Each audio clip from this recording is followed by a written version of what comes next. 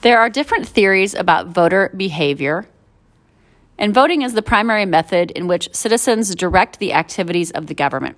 Political scientists have suggested several theories of how citizens in democracies make voting decisions. Each of the following theories attempts to explain the process, how candidates actually decide which candidate to vote for in an election. The first option is called rational choice voting.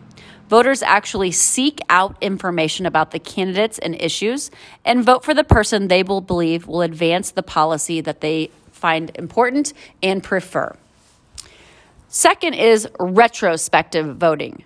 Voters consider the track record of each candidate and party to determine how effectively that party or candidate has governed. Retrospective voting means that you look at the past and what's happened and vote based on that.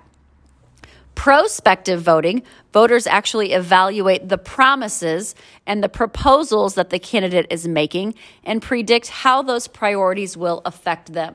So they are looking at the promises being made and voting based on looking ahead to the future. Party line voting is done by partisans. Voters with a strong sense of party identification are likely to make voting decisions simply based on the party affiliation of the candidate that most relates to them. Elections overall, along with political parties, interest groups, and the media, are considered a linkage institution where voters can actually interact with the government to produce public policy. Federal elections are held on the first Tuesday after the first Monday in November in even-numbered years. Presidential elections are every 4 years. Americans also regularly elect members of state governments, including governors, state legislatures, and state judges.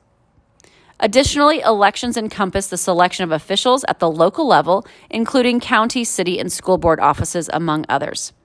As a result of democratic reforms at the state level, state and local elections feature several types of ballot questions not found in federal elections. These reforms reflect a trend toward placing greater political power in the hands of voters. An initiative is a procedure that allows voters to bypass their Congress to propose laws or state constitutional amendments that may be placed on the ballot. A referendum is a policy question placed on the ballot by the state legislature for voters to accept or reject, thus allowing voters to actually make policy choices directly. We usually see these known as Prop A, Prop B, and it's a form of direct democracy that allows you, the actual citizen of the state, to vote for the policy that you will then follow. A recall allows voters to hold an election to remove and replace an elected official before his or her term in office is finished.